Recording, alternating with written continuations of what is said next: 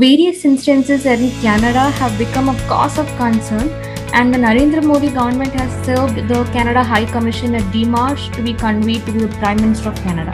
The Indian government urges the Canadian government to stop the Khalistan Referendum, which is scheduled to be organized in Ontario on 6th of November this year. What is the referendum all about, and why is the Indian government concerned about it? Welcome to the BL podcast. Listen to this podcast till the end to find the answers from Dalit Singh, Deputy Editor Business Line, who also covers Defense and Home Ministry. To begin with, Dalit, tell us about what is the Khalistan Referendum. So I'll tell you briefly. Basically, I don't think we need to take this referendum by Khalistani fringe elements so seriously, because who is going for this referendum? There are basic questions we need to sort of address before getting into the larger issue. See, it is a fringe Khalistani radical which is trying to do that.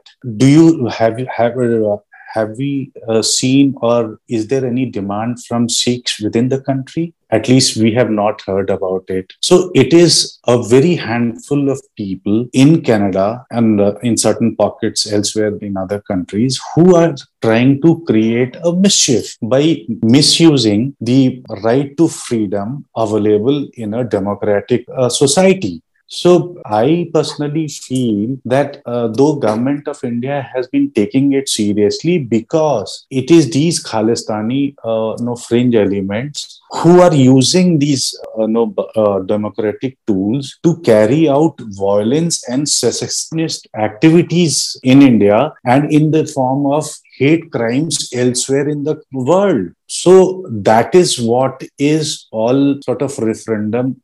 It's not about people, because how can any person claim to get to be a voice when they are not part of the country? So that is what the referendum is all about. The response from the Indian government is not only because of the Khalistan referendum, it is also due to various other instances that happened in Canada. Can you tell us about them? Yeah, basically, the government of India has been taking it very seriously, and as you said it rightly, the government had issued démarche to the Canadian government.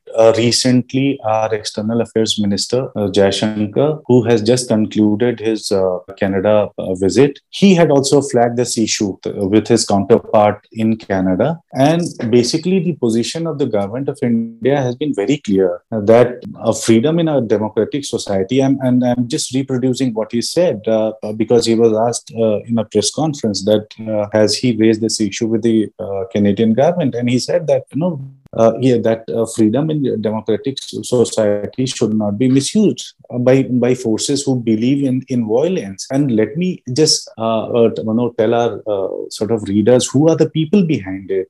It is Sikh for Justice, one of the Sikh Khalistan radicals and Sikh for International Justice has been designated a terrorist organization under our laws. One is that. B, it is also very important to understand that Pakistan is trying to fish in troubled waters. See, they use terror as part of their diplomacy. So Khalistan is also getting into that. What Indian government is equally concerned, and let me also tell you that after the démarche, Canadian government had come out with an official statement that A, they do not recognize the referendum, and B, they respect the territorial integrity of India. So, Canadian government has also made its position clear, but there are grey areas that Canadian government has not taken any action subsequent to request of the Indian government. That is where Indian worry lies. So that's one. B, equally dangerous, the trend is these forces which are perpetuating hate crimes. We have seen certain religious places were defaced in Canada and elsewhere. That is, and they are also trying to radicalize the youth, which is youth in the Sikh diaspora. So these are some offshoots of these worrying trends, which is basically occupying the minds of the Modi government. So as you clearly explained as what the issue is and how should we see the issue, do you think that India will take this matter to the World Forum? I don't see that, because, as I said it, no, it's not a issue which needs to be escalated at that level or addressed at that level.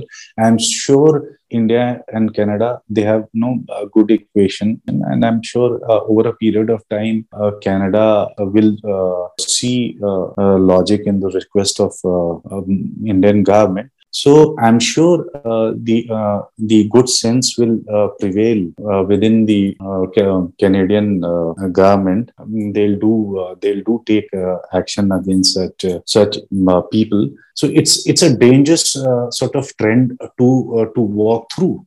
So talking about the perspective from the world, do you think that this action from India will have any effect inside India? No, I don't think so. See, international law also doesn't allow this. So it's not just only Canada. Unless until you become a rogue nation like Pakistan, no functional democracy will allow this beyond a point. UN is the conscience keeper of the globe. Okay. So UN doesn't allow it. So that's why the international society doesn't. And now coming back to our domestic, they have and none of these political sort of people in Punjab or elsewhere, Sikh, they have not seconded. In fact, in various forums, public forums in the past, they have denounced and distanced from such activities. In an exclusive interview to Business Line, the Canadian High Commissioner to India has said that Canada will not recognize the referendum which is against India. So will the referendum and the issues surrounded by it have any impact on the Indo-Canada Trade Pact? No, I don't think so. On the contrary, recent Mr. Jaishankar's visit signifies that both the countries are serious and very, very positive about having a trade pact. Post trade pact with Australia, it's not just Canada. UK is equally interested to have a trade pact with India. I personally feel that there are works in progress as far as trade pact is concerned. So despite differences, we continue to engage with Russia also. We continue to engage with US and Ukraine. What I see is that we'll see on the side, India and Canada might have differences of opinion on these ideological and other issues, but trade would continue.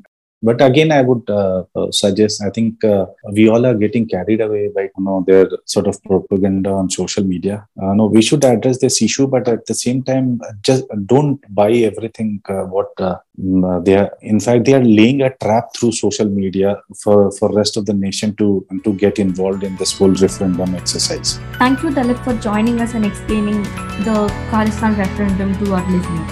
Thank you, listeners, for listening to us. Take rest until we get back to you in another podcast. This is Jaya Priyanka signing off.